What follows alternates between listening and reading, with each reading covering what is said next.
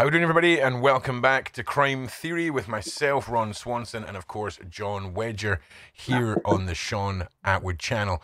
And today we're kind of going to recap the cases that are starting to build a larger picture, starting to put a lot of evidence and bolstering the reality of these horrific individuals who prey on children at the highest echelons within the UK government and across the EU. It's quite shocking, and we're compiling, and we're almost ready to put our theory out there. But we thought it would be best to give you guys an episode where we recap the prime cases, and then next week we should have a mind map and an episode all about what we've been working on. Isn't that right, John? That's right. Yeah, it was called the actual title was called Anna Kappa Charts, and it's an investigative tool that we used in the police, and there's actual experts on these charts, and it's like most things. When you get a pictorial representation, that embeds it in your mind, because we dream in symbols, and if you look at the old shops, they would advertise what they were, purveying by the symbolism outside the shops. We don't dream in numbers and flipping spreadsheets and things like that. We dream in symbols and stuff like that. So this is how the mind works, and when you see it laid out, it makes sense. So it's hopefully people will see the connections. Yeah, absolutely. And the data over time, when you see it laid out, that's when things start clicking. I think when there's enough time between each case, there's enough world events to distract us, it's very easy for even major cases to go unnoticed in this pattern that seems to be forming, John. So I think it's important that we recap, because it is a lot to take in. Some of you may have missed a week or two, and I encourage you all to, if you're going to share an episode, this is the episode to be sharing. This is the one to be making sure people watch, and then we'll have a playlist linked below of all the individual episodes for you guys to go and binge and ruin your weekends over. But yeah, let's dive in, John. And I mean, this all goes back to the 50s. I believe our first case, or our oldest case, was Moira Anderson, and that's really where we're going to start the ball rolling. We'll go numeric, we'll go chronologically, if that's the right way of putting it. Yeah, of course.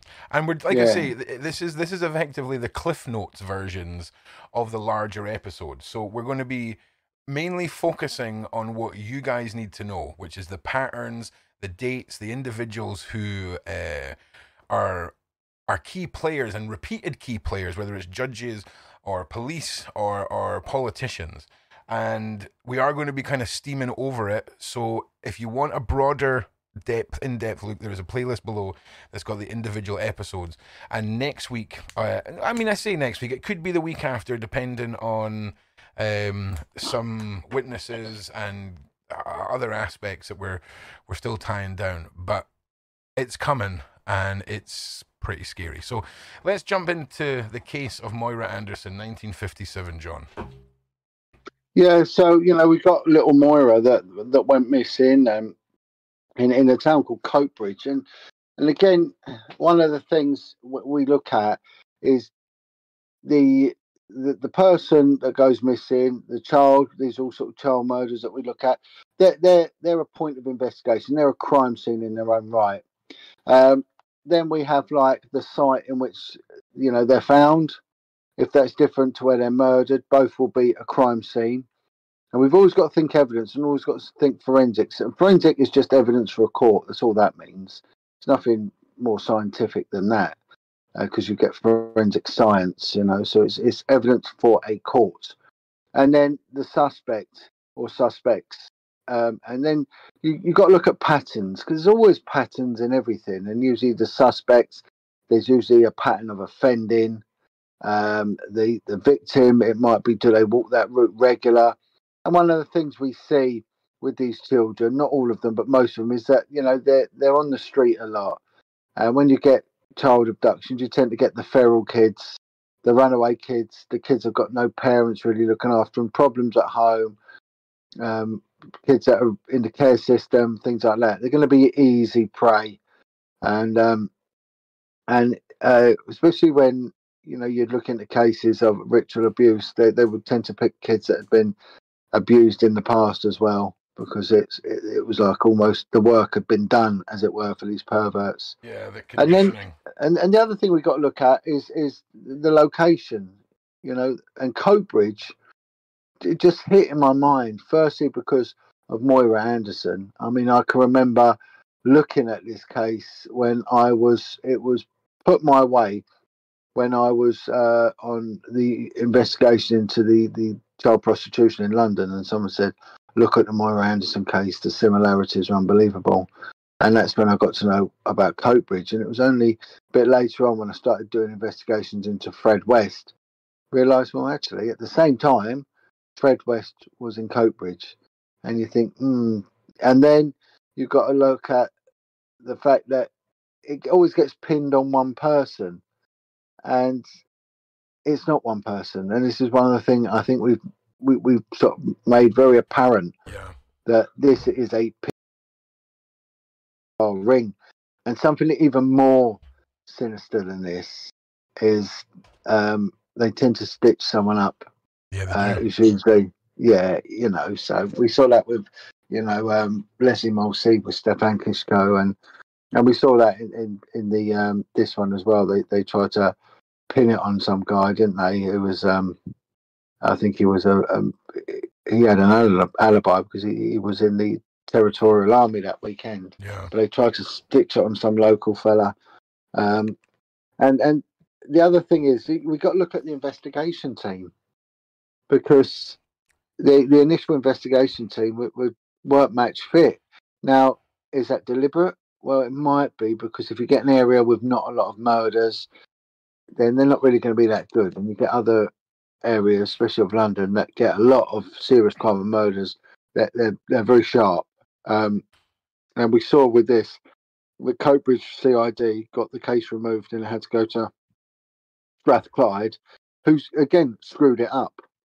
And it was only really when a detective inspector looked at it with fresh eyes much, much later, and they officially took it away from a missing person case into a murder inquiry in the 2000s, that we started to get progress. And then the Crown prosecution made a bold statement that who becomes the suspect, this Alexandra Gartshaw, the bus driver, had he been alive today, he would have definitely got charged. Okay. However, when they spoke to the original senior investigating officer, even up until recently, I don't know if he's still alive, he still claimed it was this other guy who was slightly slow, and maintained it was always him. Of course, it wasn't, and we see that as a pattern as well. And is it incompetence? I think it goes far beyond incompetence. I think this is a very sophisticated cover-up mechanism we see with a lot of the cases that we've exposed. I think you're right. And when you mentioned there about different areas of the country having different resources and skill sets for solving crimes, and when you're cherry picking what areas you go to, that is just another element that you could put down to the by design. The areas in which it's easier to effectively get away with the crime compared to others, but also the incompetence of those who are put in charge of the cases. Yeah, that's right.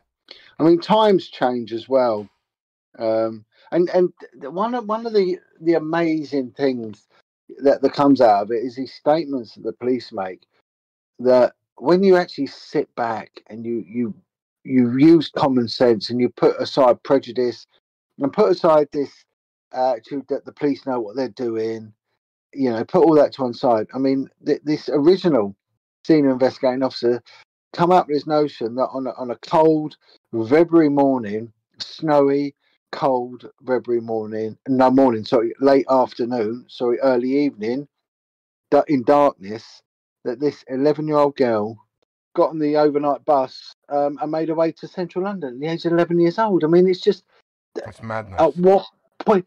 But where we saw this was in Belgium when two boys went missing. And no, I think it was a brother and a sister. Something. Anyway, they went missing. They were murdered, and very similar time of year, similar age. I think these kids were even younger, um, maybe 8 or 9 years old. I can't remember their exact names. And the police said, "Oh, you know, they're probably just hiding out as mischievous kids do. In fact, they've been abducted and murdered." And the question went, "Well, they'll be cold and they'll be hungry." And the again, this was the official narrative of the senior investigating officer. He said, "Oh well, it's rural out here. They'll do what most kids do, and they'll dig up some potatoes. They'll eat them. They'll find somewhere warm, and they'll be okay." I mean, cognitive dissonance doesn't even cover it. No. It's absolute mental that anyone would come out with that. And what's even worse is someone accepts it. Yeah. This is the thing. So, in Moira's case, was the first case we're covering. Obviously, we've had the crime being pinned on a local person who is a bit slow in the mind, and Yeah. the evidence that there's a larger group of individuals, and it's important. That's right. It's important for the listeners to understand that even though all these cases we're talking about is one individual that has been effectively charged with crimes, this is a much bigger picture, and there's some of the cases where we've had different suspects who's been seen dumping bodies, and it raises a lot of suspicious alarms. And you know, Moira's case is horrific, and what these kids, the final moments of their lives is just so horrific to think of, and the individual's mindsets towards these children and seeing them just as disposable trash is so prominent in all these cases. It's very, very, very, very enraging. And Brian McDermott, I beg your pardon, Roy Tuttle, he was in 1968, and this is where Brian Fields comes into the narrative. I mean, if we just before we depart from Moira Anderson, let's look at the information that came through later in the inquiries when Fred West was named, as well as Thomas Hamilton, Thomas Hamilton was the massacre in Dunblane, which went on, you know, to shoot all these young children in this primary school. So this guy turned around and he could link Alexandra Gartshaw and Fred West and Thomas Hamilton as part of a group known as the Untouchables, and they were a people group operating in that area. So just to spell that out, John, we've got just reiterate again the names on that list and the individuals. Right. So a guy came forward, right, and he I think he was either in prison with Alexandra Gartshaw or something like that. I can't. You'll see it in the original in our radio documentary that we did on it. Okay. Anyway, he supplied the police with information. He was attacked by the press, but he went on to make a statement, many page statement, and put his name to it for a Crown Court. And he's prepared to swear on an oath that he had information that Moira Anderson, her death, was a result of an active paedophile group in Coatbridge. Members of the group involved included senior police officers, bus drivers. Again, Alexandra Gartshaw was a bus driver, and also Thomas Hamilton and Fred West. Now, for those who maybe have never heard of Moira Anderson, I can tell you, most people listening will know those names and know the incidents that are tied to those names. And when we get to the Dunblane case, and you realize the media silence that has been inflicted on this case, questions are raised when you realize what the individual who committed that massacre was actually involved in and the political ties that he has. This is where it all starts to snowball and become very messy, because everything starts to become clear. Yeah. Yeah, that's right. And how connected it is, how these people all know each other. And it's not by coincidence. It really isn't. So they're known. It's so especially with Fred West in the mix. And you've got to look at Fred West. He was active in. Here is a word from today's sponsor, Aura.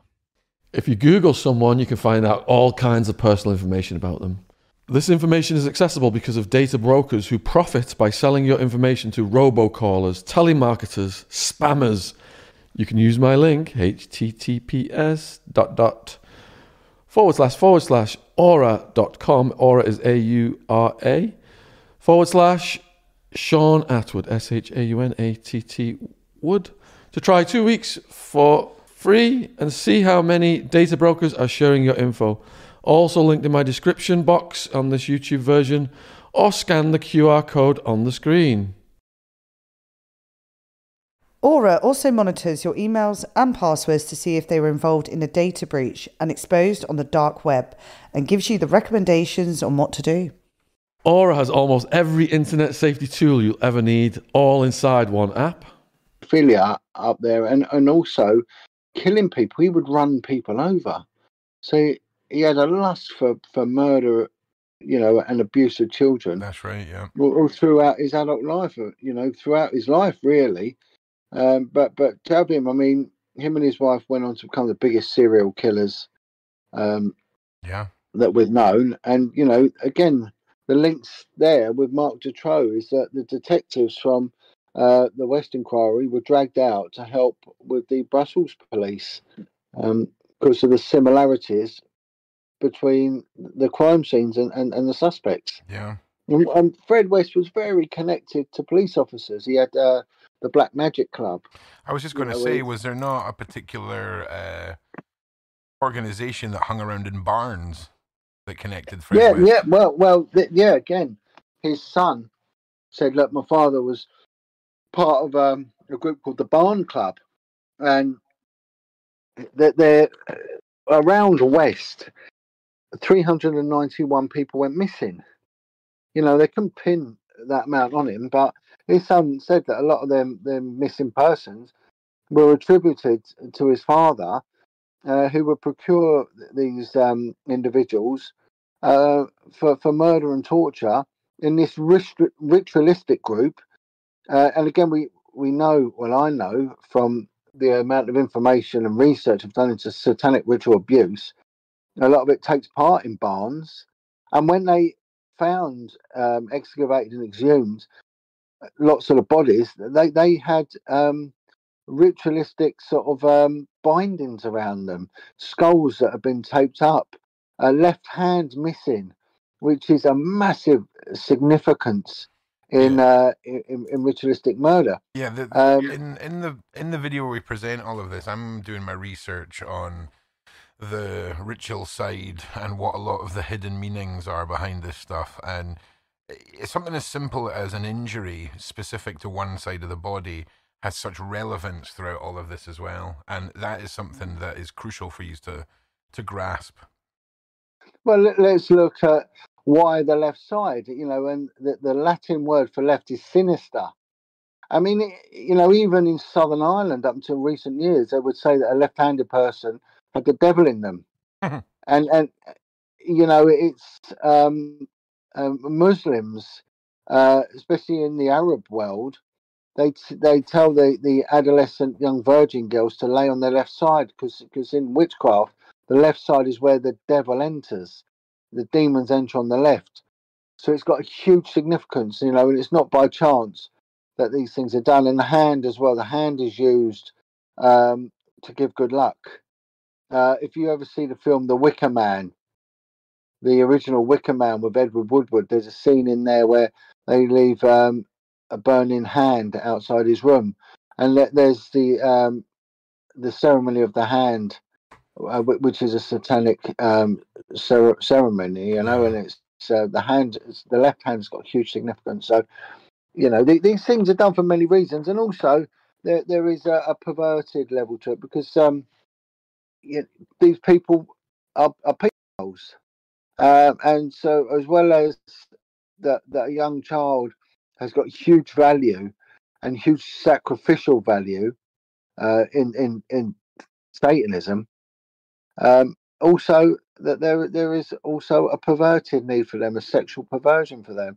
And if you read the book Dances with the Devil by Audrey Harper, Audrey was an ex-Satanist and then become a born-again Christian, and she went on to make a Channel 4 documentary with Roger Cook about Satanism. It's a fantastic episode, and she goes on to admit to her role in procuring children for sex parties for these people, because they, on top of everything else, they still like to have all young children in them.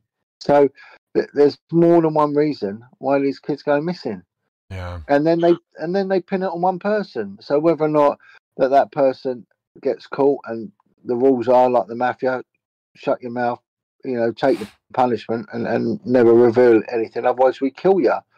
Maybe that's why Fred West died in a very similar way to Jeff died. Yeah. We see this a lot. We look at Ian Huntley, that for the kidnap and murder of Jessica and Holly. I mean, again, I'm not convinced it was down to him. Do you know, Two children. I don't know if we've done that case yet. That might be. Yeah. I tell you what, that might be one that comes next week if we've not fully ironed out the presentation video, because that might be one that's worth covering. What they did with him on remand, he was the first ever prisoner to be sent straight to Rampton Secure Hospital for the criminally insane, and then he was never the same afterwards. What did they do to him? There's never underestimate these people. That's all I'm saying. But yeah, the Moira Anderson, what for me was the one that really got me looking into. There is a bigger connection, and that was from a detective. Gave me a book and said, read this. This will help you with the investigation you're on, and it did. And they said there's always more to it.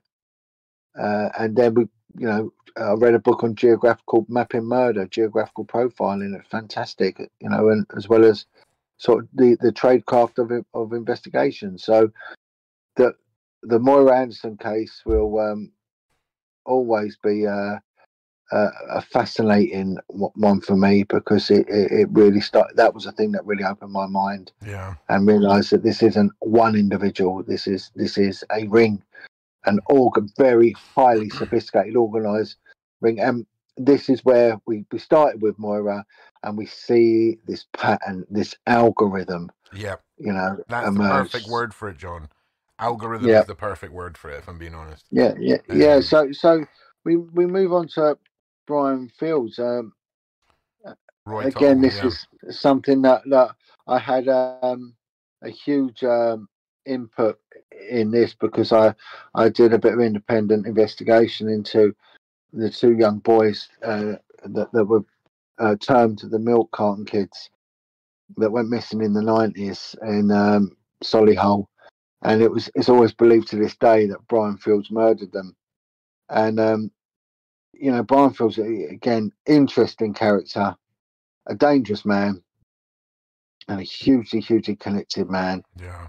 He went away for the murder of Roy Tussell in 1968, a 14-year-old schoolboy that went missing on his way home from school in Surrey.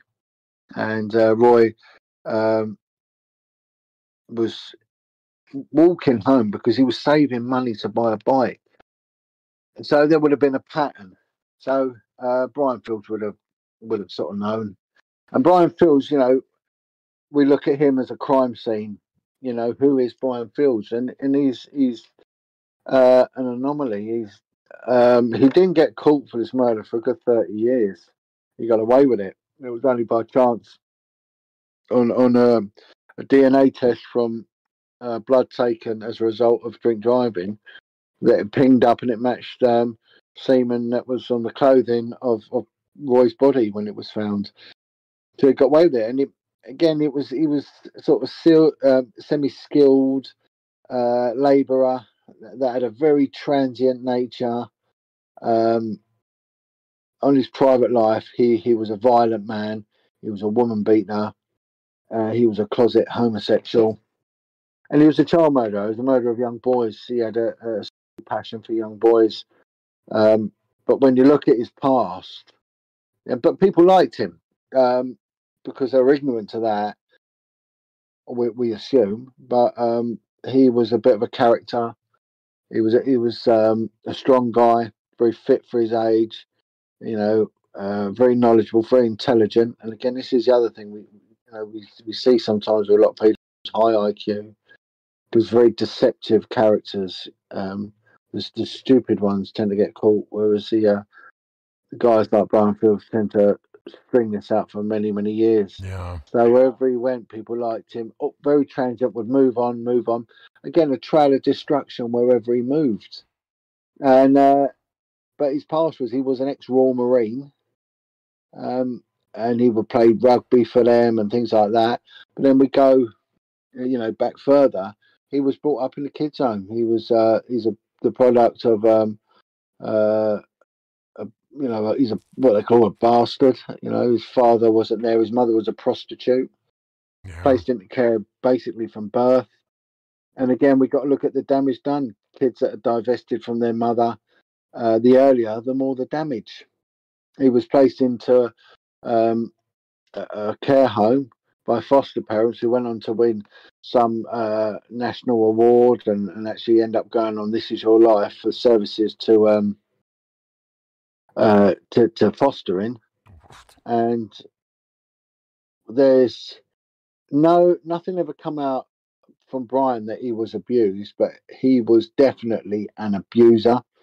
He was a bully, and he went on to sexually abuse and rape living in this home. Now, what is interesting with this is that there's a lady who's written a book. Her name's Jenny. She's written a book it's called A Child from Nowhere. Okay. It's about her life in satanic ritual abuse and in foster homes, and she was classed back in the same era really as both these crimes. It's a black girl, but she was classed as a child of difference, and back then there wasn't many black children in the care system, especially outside of the big urban conurbations. She was out in High Wycombe in Buckinghamshire, and she was placed into the foster care of this two couple who, again, like Brian Fields' foster carers, went on to win a national award for their services to children of difference. So this lot would take on ethnic kids and disabled kids. And what they would do, they would keep them in a shed. They would ritually abuse them, hold them for domestic servitude, feed them out of dog bowls, torture them, basically. Yeah, torture them. Unbelievable. And sexually abuse them. And they went on to win an award. So the fact that these people win awards means nothing. And Brian Fields didn't wake up one day and decide, I'm going to rape kids, especially when he was a young one himself. That would have been trauma-driven and learned behaviour. So there's every chance Brian Fields, as a child, was sexually abused, and probably by this foster family. Well, I mean, when you look at the data, it wouldn't be far off to assume that. I mean, to do what they did and then go on to win awards, if that's not putting it in plain sight, I don't know what is. Yeah, and again, Brian Fields travel around the country. Brian Fields is connected to a guy called Sidney Cook. Sidney Cook, if you don't know who he is, you've got to research this guy, aka Hissing Sid. He's probably the most notorious file the UK's ever had. And he was part of a gang called the Dirty Dozen. And one of the members of his gang was a guy called Lenny Smith. Brian Fields was associated with Lenny Smith. They served prison time together. So just to recap, we've got the Untouchables and the Dirty Dozen. That's the first two collective known or talked about groups of individuals that prey on kids in this narrative. And is it? Do you know if it was the press that gave them their names, or if they just it was the press? Yeah, I think so. I'm not sure whether it was a police name or whatever, but they've definitely termed it in the press as a Dirty Dozen. They never really fully released who they were, but there was Oliver Smith, Oliver Bailey, and Cook. They were known really for the murder of a runaway called Jason Swift. Okay. And who over a period of days was stripped to death. And it was from his body that the murder investigation went on, and the group were investigated for the death of 9 boys, and very weird stuff went on. Cook was a ringleader, and Cook didn't get charged with conspiracy to kidnap, rape, and murder 9 boys. He just got done for a co-defendant, not even the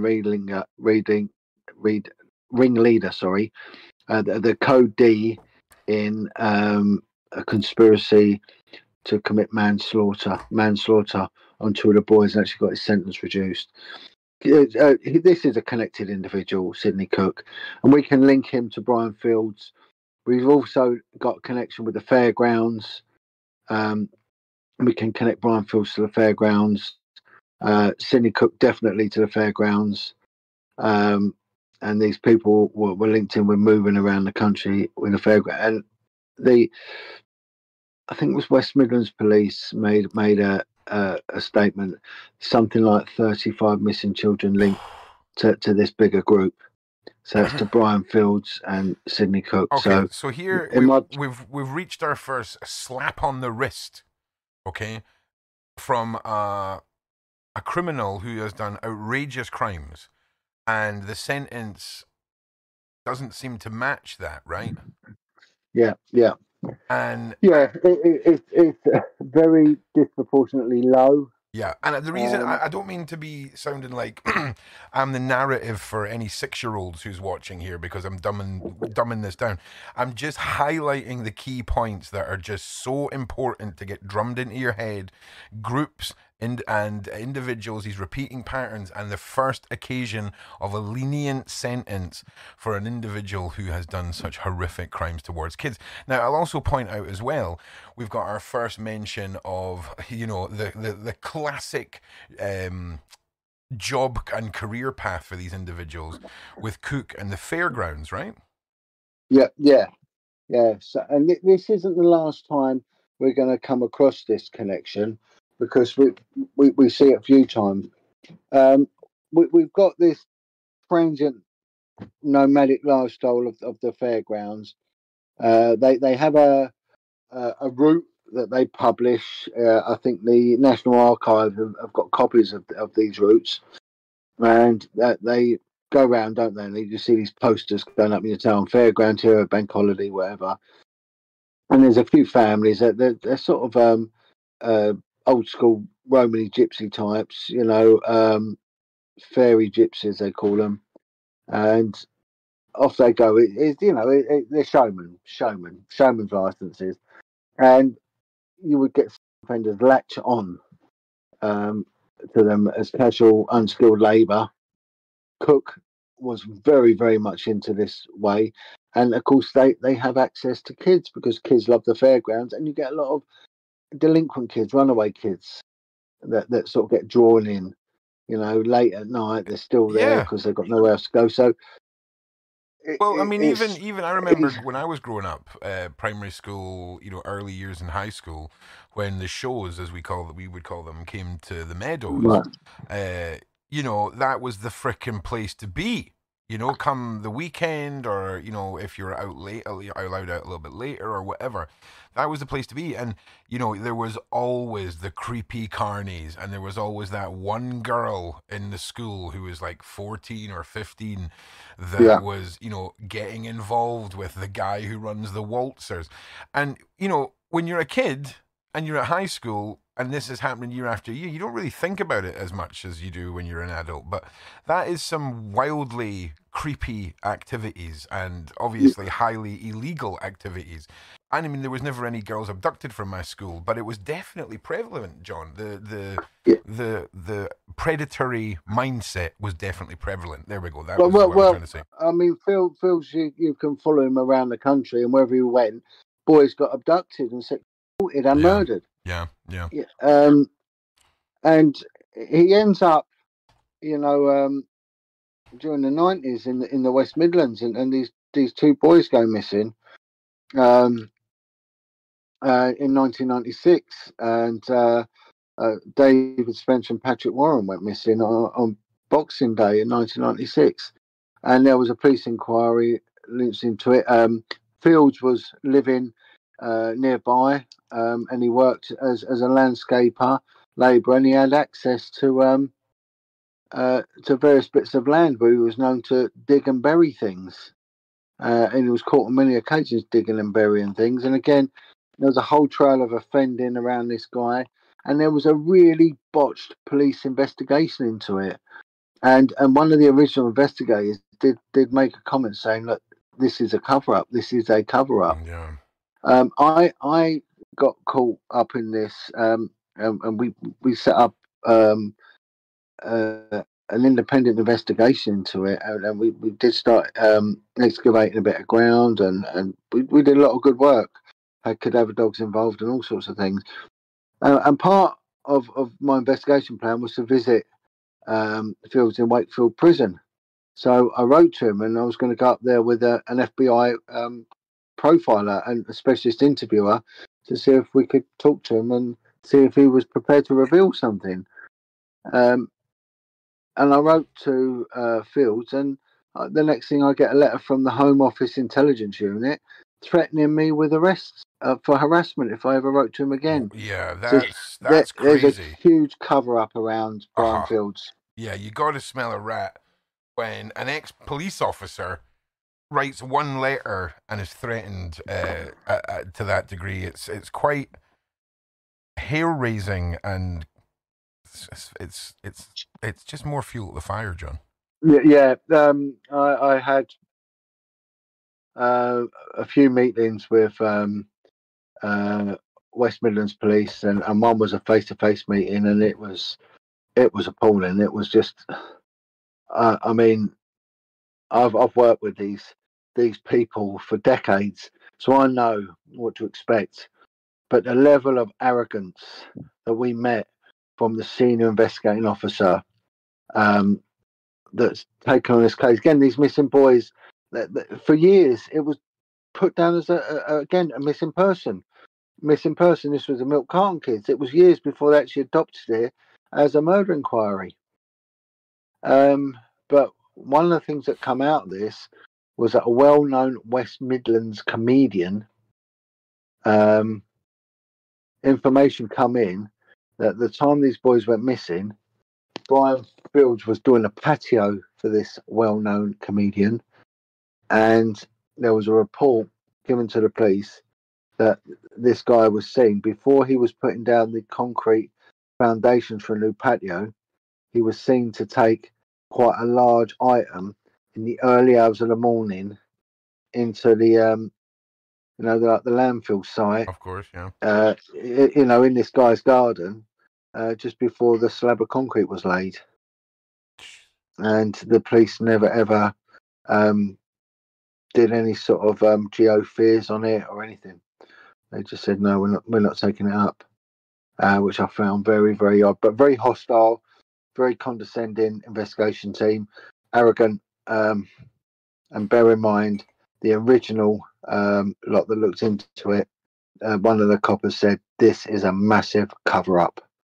So, again, remains an open case. Yeah. In my opinion, Brian Fields was part of a pedophile group, and I don't think he worked alone. He was part of a big pedophile network, and we can connect him to the most infamous gang of child rapists and murderers, and that was a Dirty Dozen run by Hissing Sid, aka Sidney Cook. Yeah. It doesn't get any better moving forward, people. We're just breaching now into the 70s. We've left the swinging 60s and we're into the 70s now. And hang on a second. Yeah, Brian McDermott and Leslie Mulseed. Have we just covered them? I beg your pardon. Have I just? No, we haven't. We haven't. That's fine. Yeah. You know, Brian Dermott. Hopefully, we will go into greater details about. Yeah, give us the that one. That one really. Yeah, give us a quick summary of the points that are relevant. You don't go too deep into the case because, like I say, that's a major presentation. 1973, September 1973. Young lad, I think an 11-year-old boy called Brian McDermott goes missing from a park, out playing in a park with his pals.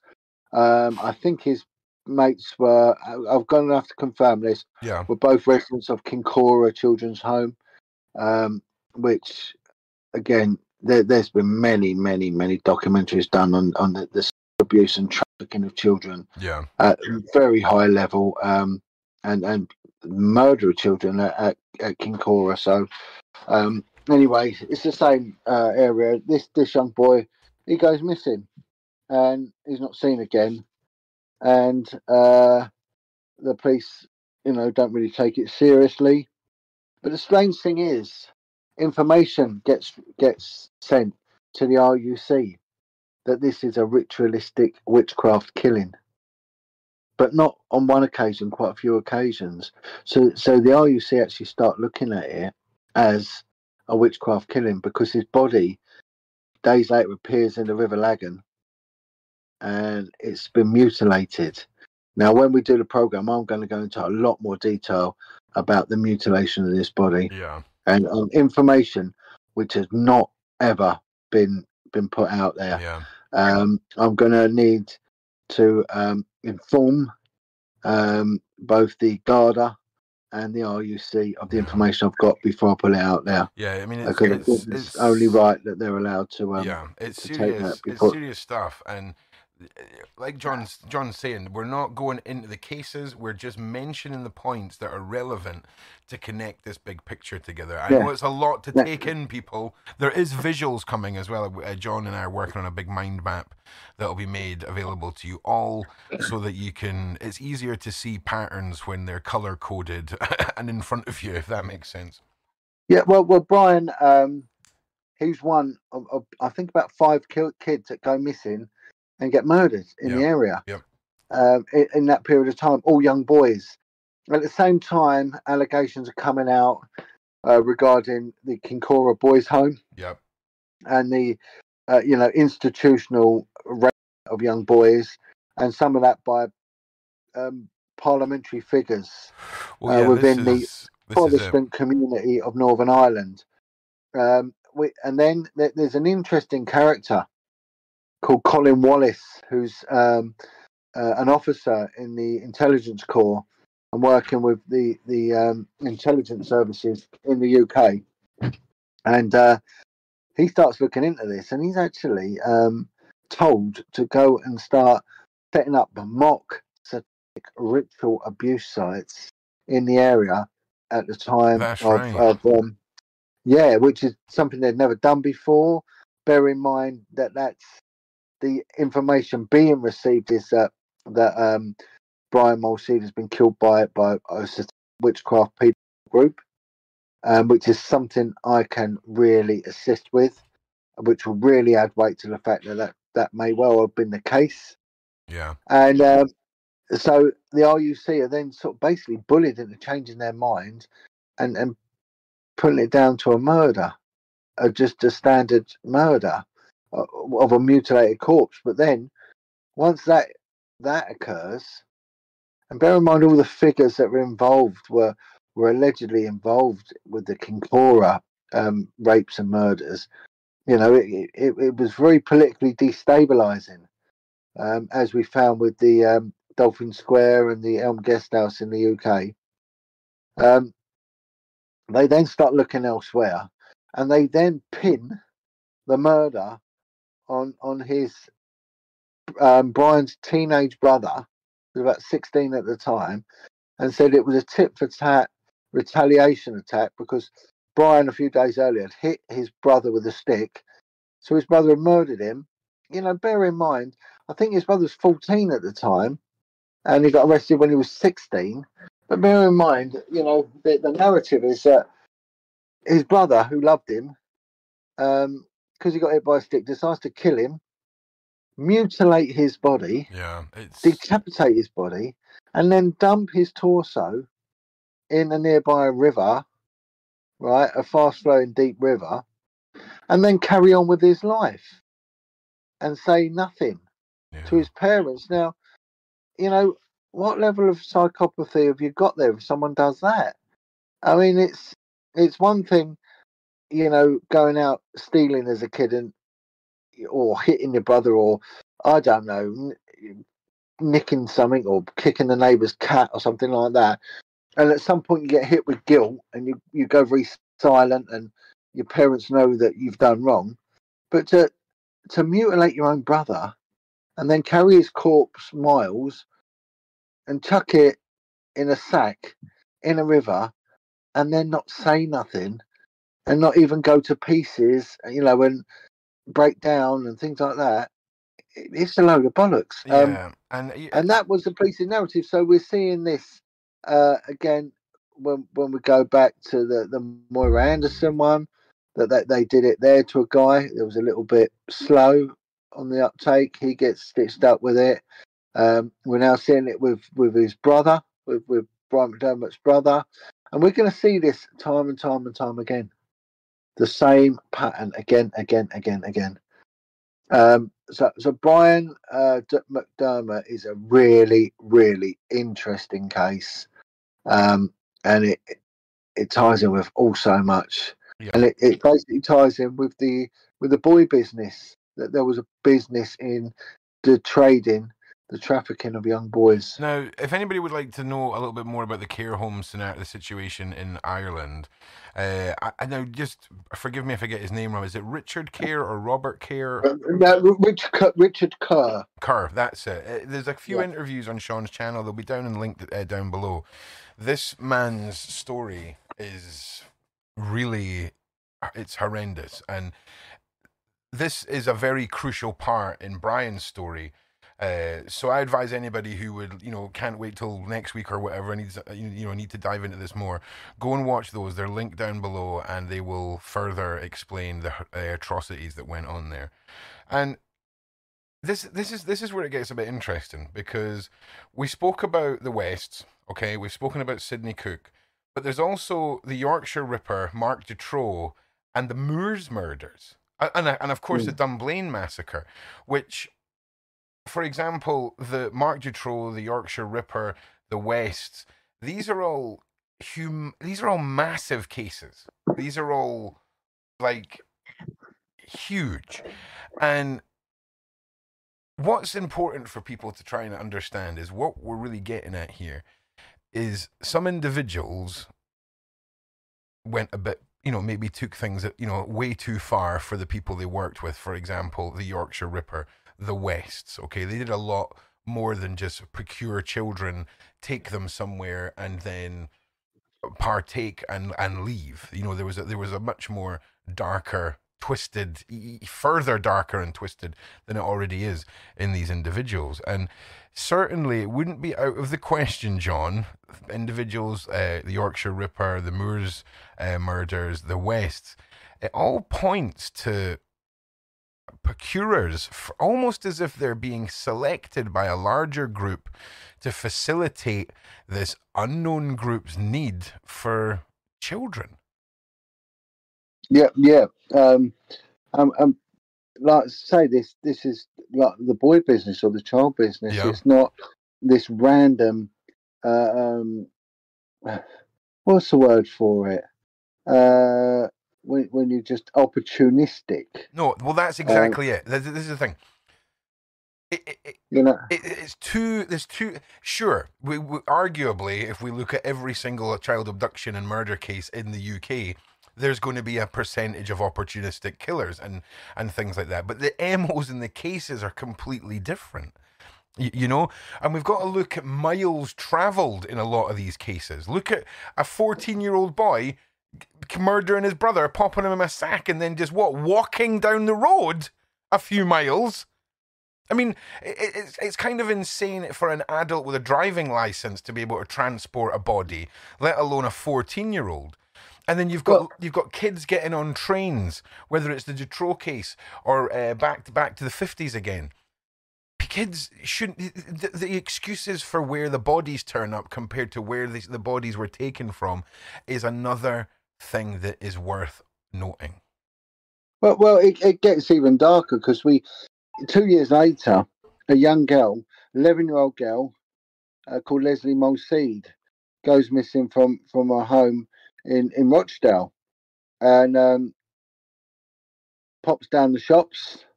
She's a little bit slow. Educationally, she's a little bit subnormal. She had a heart defect, so she's very, very, very small and skinny. I think she's weighed something like 3 stone in weight. She was a real sort of dot of a little girl. Yeah. And she sort of just pops to the shop, runs for an errand. Again, exactly the same scenario as Moira Anderson. Little Leslie pops to the shop, and that's it. Never ever seen again. And days later, a body is found on the moors near Saddleworth Moor in Yorkshire. Again, the site of many murders by Hindley and Brady. They're sort of all connected in this area, and there was always rumours of a satanic group. I'm going to go into a bit more detail about that in a second. And a guy finds the body, and the police come, and it goes up as a crime scene. And what happens is they arrest a guy called Stefan Kishko, who was a civil servant. He was guarded, never hurt anyone in his life, and he gets stitched up for the murder of this little girl, and he ends up serving 16 years in prison. Mm-hmm. And the copper who arrests him is praised by and convicts him, is praised by the courts for a job well done. Yeah. He's later moved to head the Ripper inquiry, where he ballses that up as well. Okay, I just want to pause you there for a second. So the individual who was in charge of this case was promoted and then put in charge of the Ripper case. Now, I just want to point out that the what was the gentleman's name? Kishko. What was his first name? Stefan Kishko. Stefan Kishko. 16 years later, the way that his case was handled, okay, and this is a direct quote, it was referred to as the greatest and worst miscarriage of justice of all time, okay, by the legal team in charge of the case being reopened in 1992. The greatest and worst miscarriage of justice of all time. And just to reiterate, the person who was in charge of the greatest miscarriage of justice of all time, was he fired or promoted, John? He was promoted. That's right, John. I just wanted to clarify. Yeah, massively promoted. Way above his ability. Now, when we were talking previously about incompetence and the way that this has all been put together, it's almost like you could have a bunch of incompetent individuals being run by an individual who knows what's going on and is on the payroll of this ring, right? It's almost like a picture's forming. Yeah, and also there was semen found on the body. The little girl, Leslie Mulseed, was stabbed 12 times in the back. And the knife, with such ferocity, went straight through her body on a couple of stabs. Jesus. And there was semen found. And the strange thing is, Kishko had a medical condition where he could produce semen but not sperm. And there was sperm found in the semen, and it wasn't his. Yeah. It wasn't his. It was only later, very, very similar to like Brian Fields with him. The police went and the guy gets arrested for. I think the sex assault of a prostitute. And this guy gets arrested, and he's brought in, and they send off the analysis, and it comes back as a hit, for this. And what's his name? Boom, boom, Ronald Castry. Ronald Castry. And this is just to point out again, this is in 2006 when Ronald Castry is arrested for this. Okay? Yeah. 2006. Kishko's already done 17 years for this. Yeah. The greatest miscarriage of justice. And that was in 92.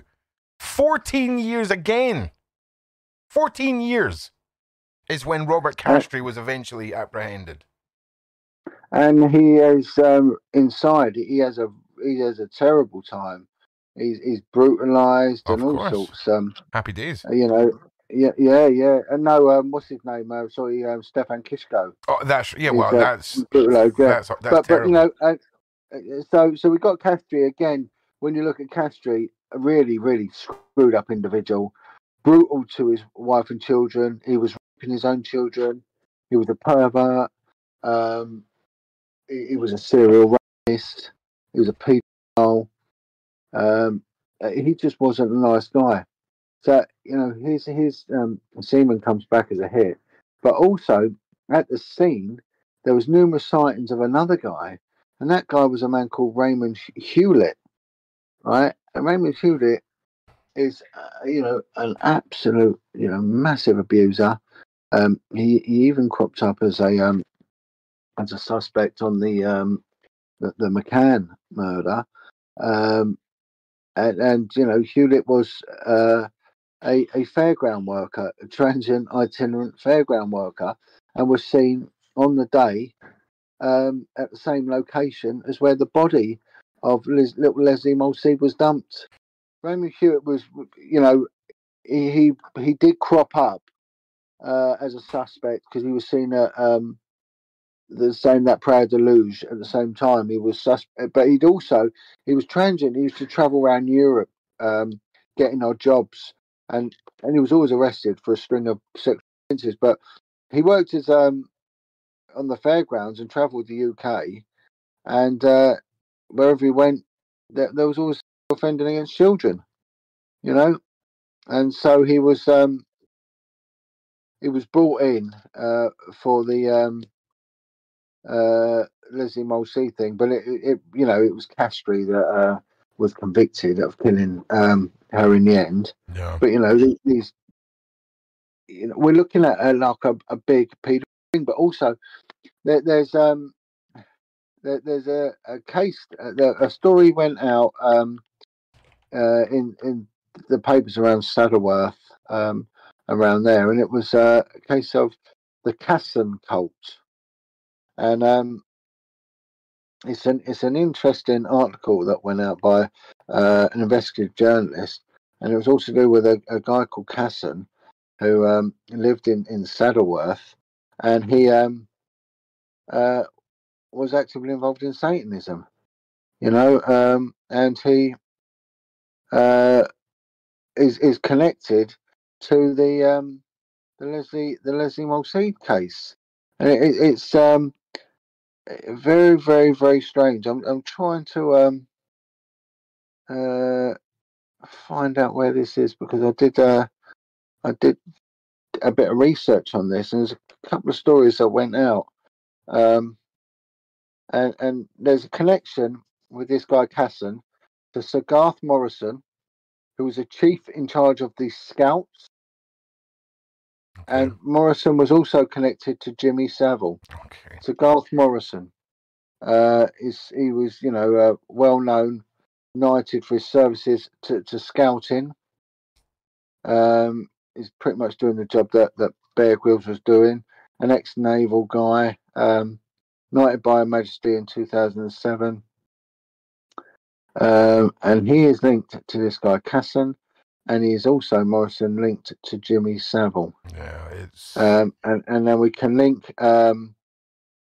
Casson in with Hewitt and Castry. So we've got and of course linking in with the Saddleworth connections. This is where it links in with Cyril Smith. yeah. And of course, the case of wrongful conviction of Kishko was put to the MP, who was Cyril Smith, Correct. and it was all boshed and went nowhere. And Cyril Smith obviously has connections with Thatcher. Thatcher has connections with Savile. And again, I understand that some of you are going to be sitting there like, this is a lot to recap.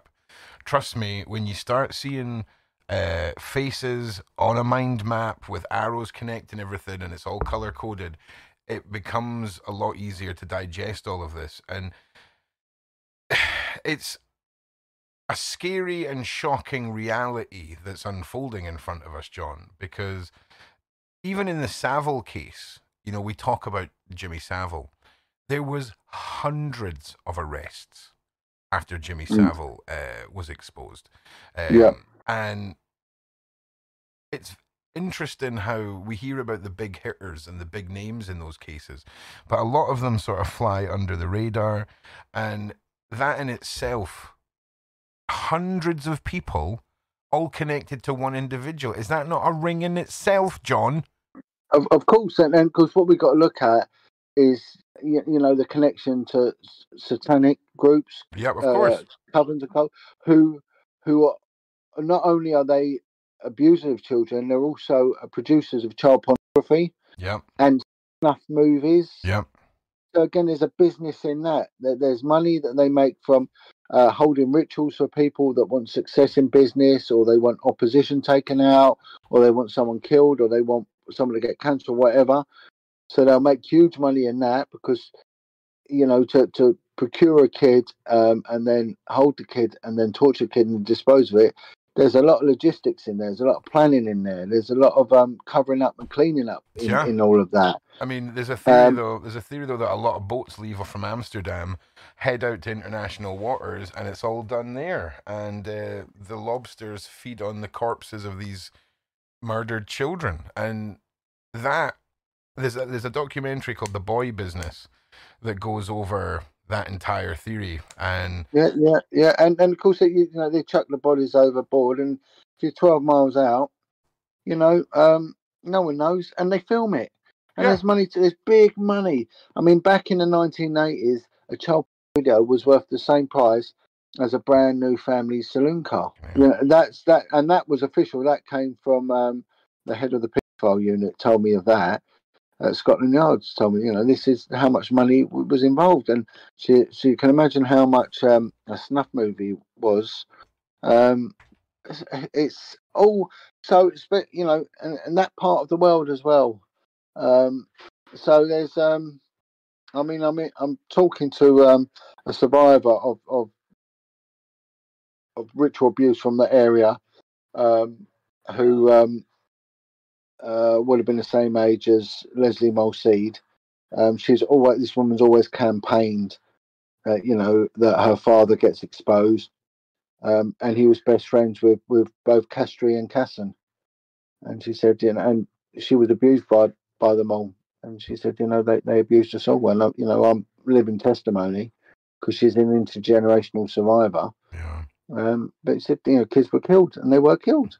So it's nothing new. We're saying the same pattern coming up, but the police cover-ups in the Leslie Mulseed thing, it was just absolutely appalling. And again, it took a lot of campaigning. It was his mother who campaigned and campaigned and campaigned for her son to get out, and the police wouldn't change their attitude. And then, of course, the copper that was commended by the judge for swift and effective and diligent investigation into Kishko. They later realised it was just an absolute monumental cock-up. The judge failed to see error in what he had done, and refused to apologise. Cock-up implies a mistake that nobody intended, John. It certainly wasn't a cock-up. It was a well-orchestrated plan. Of course. You know? Of course, yeah. Just, Yeah, I'm sorry to correct you there. It's just the term, we've got to watch that. We've got to use the right terminology here, because these people, it would be a lot easier to sleep at night if it was a cock-up, you know? Well, what is it they always say? Lessons have been learned. You know, that's the same. Have they though? Lessons have been learned. Yeah. You know, let's move on. Let's put this down as a bad experience. Yeah, and let's hope this never happens again. And that's it. Case closed. Shut up, and so very interesting case. And of course, someone has picked up on this, and like we've mentioned on the series before, and I've alluded to it. Please watch Channel 4's trilogy, Red Riding, and it's all about not just the Leslie Mulseed, Stefan Kishko saga. It also ties in with the Yorkshire Ripper, Jimmy Savile, Peter Sutcliffe, businessmen, Freemasonry, Satanism, the police corruption. It's got the whole lot, and this in essence is what we are looking at with every single one of these cases. We are looking correct at the fall guy who cops it. Sometimes they get the right one, sometimes they don't. And when I say the right one, it's really the mug, the puppet that cops it for all of them. Behind it is a pedophile group, a child pornography group, a filmmaking group, a ritualistic abuse group, businessmen, dodgy coppers, clergy, politicians, and on it goes. It does. But Red Riding sums it up so well. Yeah. Red Riding, the boy business. Go and watch them. There'll be links in the description for interviews that cover the atrocities that went over in the Irish boys' home as well. And like I say, the visuals for this do help a lot. I know it's complicated, but don't let the complication of this lead your brain to go, oh, I'm just going to write this off. That's too much for my brain to deal with. Stick with it. Over the next few weeks, like I say, this is all going to come together. And when you start looking at, for example, this is one that's come out of, this is what the first one we done was the Jill Dando case. They often talk about Jill Dando knowing something that she shouldn't have. And that could have had a lot to do with Savile, right? For argument's sake, let's just say, for a second, Jill Dando knew about Savile or something along those lines and was going to go public with it. The way she was killed and the way that everything was handled is the identical MO to how a lot of these child cases are handled. It's pinned on somebody, and then at a later date we find out, oh well, it was a monumental cock-up of police investigation. Even down to how the crime scene was handled on the day is incredibly suspicious. And even though that is not a child abduction case, it's very interesting when individuals try and, allegedly put forward information and then, they're shot on their doorstep. Yeah, that's right. And then stitch up a retarded person. Yeah, again. And then the same thing, lessons learned, and then destroy the crime scene. That's it. Getting hundreds of ambulance crews to tread all over it and drop cannulas everywhere and decimate the crime scene, and that's it. And it takes some planning. And that's what I always say, look at who attacks you and who backs you, and there's pretty much your answer. Next time there's a crime in your area, see how many ambulances turn up and see how long it takes for them to get there, okay? Because that alone is just insane. How many ambulances turned up, the crime scene not being secured. And again, it's not exciting to be unearthing all of this stuff. It's great. The only feeling of sort of joy you get is, we're getting the bastards. That's the drive for it all. But it's sad, it's grim, and the fact is, if there was ways for us to investigate things over the last 200, 300, 400 years, I'm sure all of this would be prevalent as far back as the demonic entities at the center of all of these rituals have been around. I mean, what I've found interesting with this is that if we look at the case of Brian McDermott, we've got this Colin Wallace, this intelligence officer, who highlighted as a result of looking into the ritualistic stuff. First time we really hear that officially mentioned, and they go out and try and make up mock sites to detract the focus from the real sites, and also they were decimating sites by pouring animal blood that they said they got from butchers over it. So you're contaminating the real DNA with animal DNA. Correct. And they were doing this deliberately, of course, and because there was a very active person that was known as the Royal File, which was Mountbatten. Lots of information about him. We saw it with Operation Conifer, with Ted Heath. That not only was he a paedophile and a child rapist, he was also an active Satanist. And that came out officially in the findings of that. So we got these two top people. Now that's information that, if the Catholics could have got hold of that and put that information out during the times of the Troubles, I mean, that would be so dangerous for the Protestants, which would have been the ruling party in the north. And that could have caused problems because 90% of Western Europe is Catholic.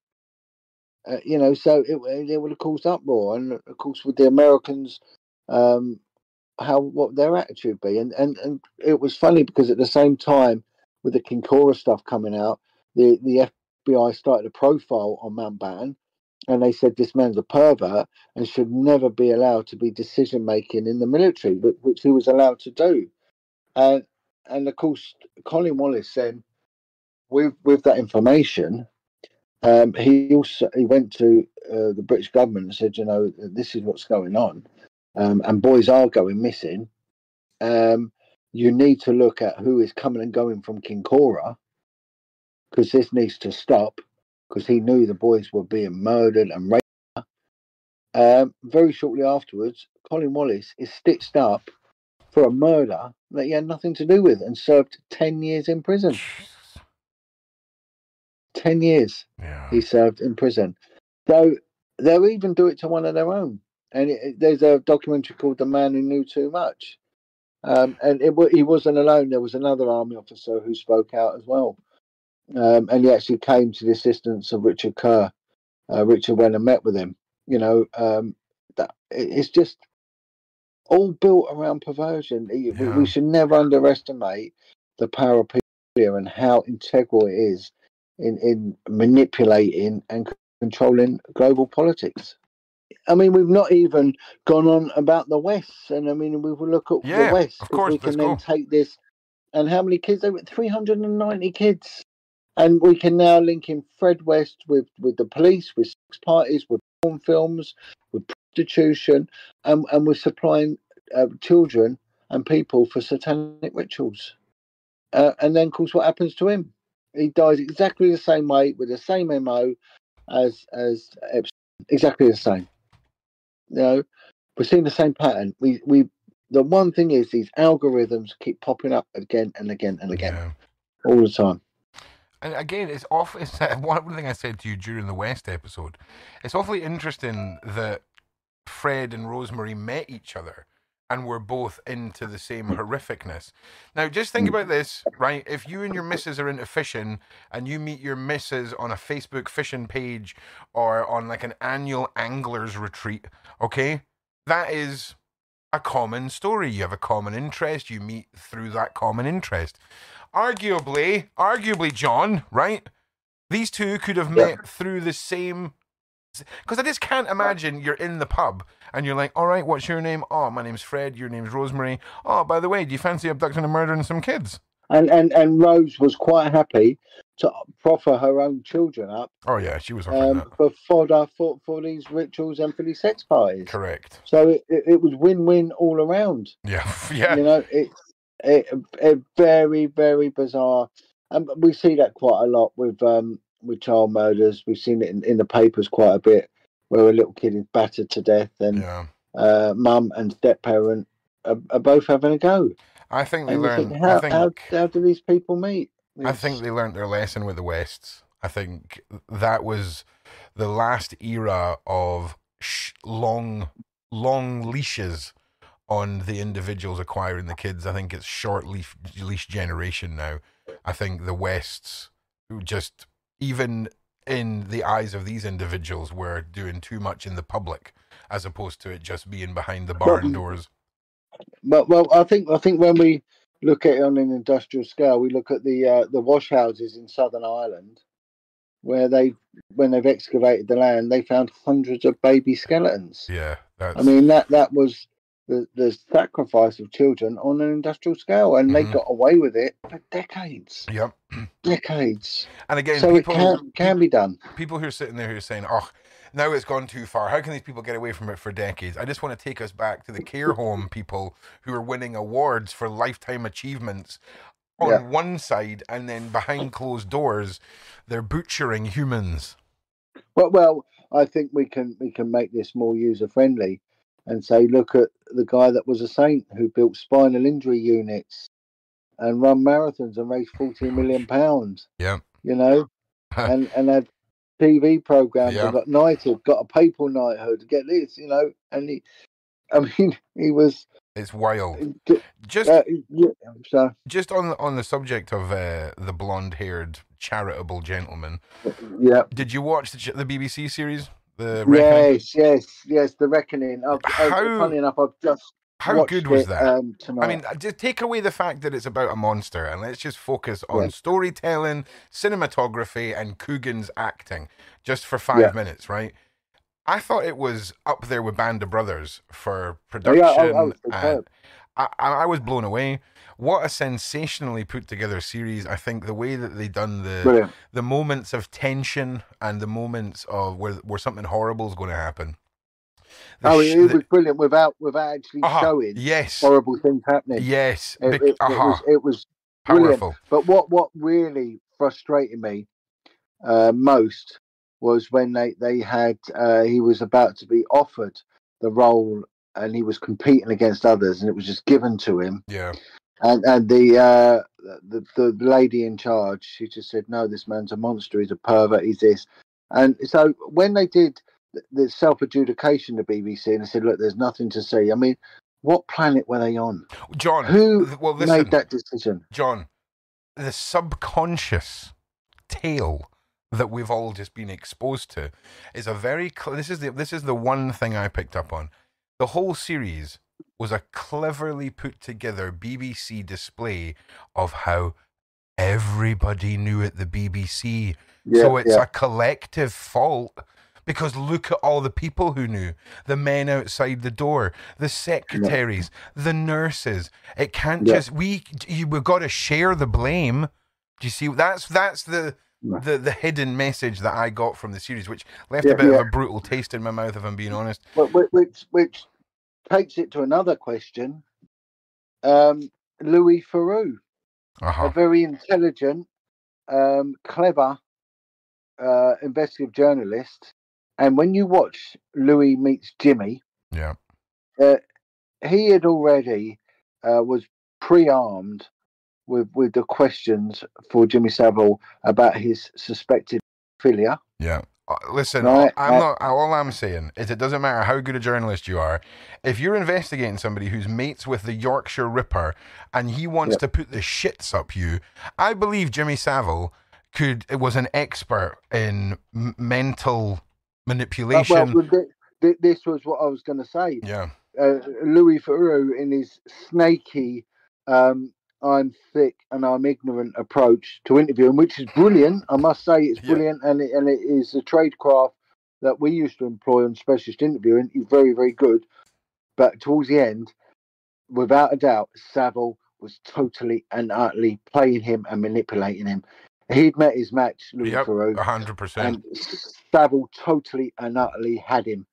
He honestly, him. I feel like Louis shifted to somebody who looked like he was riding it out and just wanted to survive the last filming sessions of this. Yeah, and this shows how powerful and clever Savile was. And without a doubt, this is a very, very horrible, devious, dangerous man. If we're to believe what we've seen in the Savile series, Jimmy Savile would quite happily look you in the eye, knowing that you feel like your life's in danger, if we're to assume Louis was put in the hot seat.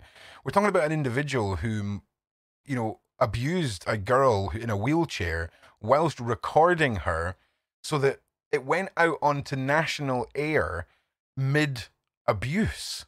I mean, if that is not a testament to the man's, not even just his narcissism, but his sick and twisted mind, I don't know what is. I mean, I don't know. But he was procuring runaway kids for parties. Some of them kids were never seen again. Yep. So this is what they never showed on that. Yeah. They dulled it. I mean, they picked the victims. And they because, I mean, let's be honest, it would have been a 200-part series. It really would have. Oh yeah. But there was no inference on that as well. They should have inferred he was doing this. And also, this guy was a ground wizard in some satanic sect, and he was. Now, that would have had the major, it's a bit like Freemasonry. It holds power, and they never alluded to that. What the fuck was he wearing on Songs of Praise, by the way? Did you see it with the green thing with, like, the big hood that came up? Was it on Songs of Praise? I think it was. He's had some mad outfits over the years. I will say that. No, that's it. He wore this bizarre, real weird sort of, it looked like a big type. It looked like like a monkey type. The bastard child of like a ceremonial robe and a dressing gown. Do you know what I mean? That's it. Yeah. I remember there's that photo got released of him like as a ground wizard of some bizarre. It's fucking mad. But I mean, I know. If you go and look at ritualistic ensemble and then look at what he's wearing, it's a bit sus. It's a bit sus when, Catholic priests have, symbols that have been released by the FBI to, indicate, their want for interactions with children. That's a bit weird. It's a bit weird when Disney releases, children's animations that have the same symbols all over the characters. And symbols and in them. I mean, again, judge a person by the company they keep. So he was the people he was hanging around with and who was hanging around him. More only look, we went on about Mountbatten. Yeah. Known as the Par Royal. Yeah. Charles was his his protege, as it were. Savile and Charles were best friends. Charles's best mate was Peter Ball, Peter Bishop. Again, Peter and Charles go hand in hand, and he is now the monarch of this land, and that's a dangerous situation I think we're in now. Yeah. Well, yeah, it doesn't get any better, put it that way. I mean, it really, really doesn't. We just got to look at. I mean, listen, let's not go down the royal road, but we all know what went on a certain island with a certain man and a certain list of names. And even through massive public inquiry, nothing has happened. Again, this is all like, we've learnt lessons, let's move on. The same thing, learnt lessons, let's move on. Someone's killed, they've committed suicide, and everything dies with that person. Let's put it all on one boat and sink that boat. Yeah. And that's what they do all the time. Or we'll just stitch up someone who's got special needs. That's the other one. The pattern is there. The algorithm. So bang, bang. We're laughing here because we kind of get the. It's a sick joke. That's exactly what it is. Oh man. Yeah. I just want to state once again, neither of John and I are suicidal in any way. So if we pop up with a note written, it wasn't through our own doing. I just want to point that out right now. Well, listen, is there anything else you want to just touch on during this recap episode before we start winding down? No, I would say please look at the parallels that we've drawn, and look, stay tuned because we're going to make it easier. We've got a groundbreaking one coming up, which is going to need some legal advice, and it's good. It's really good. And again, we know it's a lot to take in. There is visuals coming. I'll show you some on screen just now so you know that I'm not blowing smoke up your backsides. But once this is released, you will be able to sit down, go through each case, and then everything will be connected in a beautiful color-coded visual that is destined to ruin whatever evening you sit down to consume it on. Thank you, John, for joining me once again. It is one of the highlights of my week, us sitting here and discussing this stuff.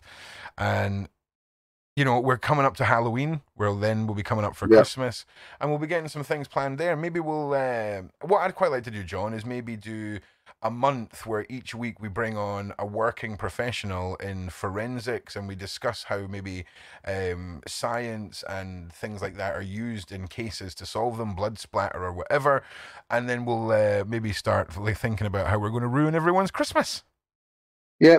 I mean, I've got a couple. I've just been put in touch with someone who runs probably the biggest independent forensic company. So wicked, yeah, fantastic. I'll see what I can do. Yeah, I can see what I can do. Without a doubt, I think we can bring on probably the best sex murderer, sex offender, profiler, child murderer, profiler in the world. I think she's a friend of Sean Atwood's show, Corinne Hutsterbart. I'm sure she will oblige in that would be amazing, opinion. Yeah.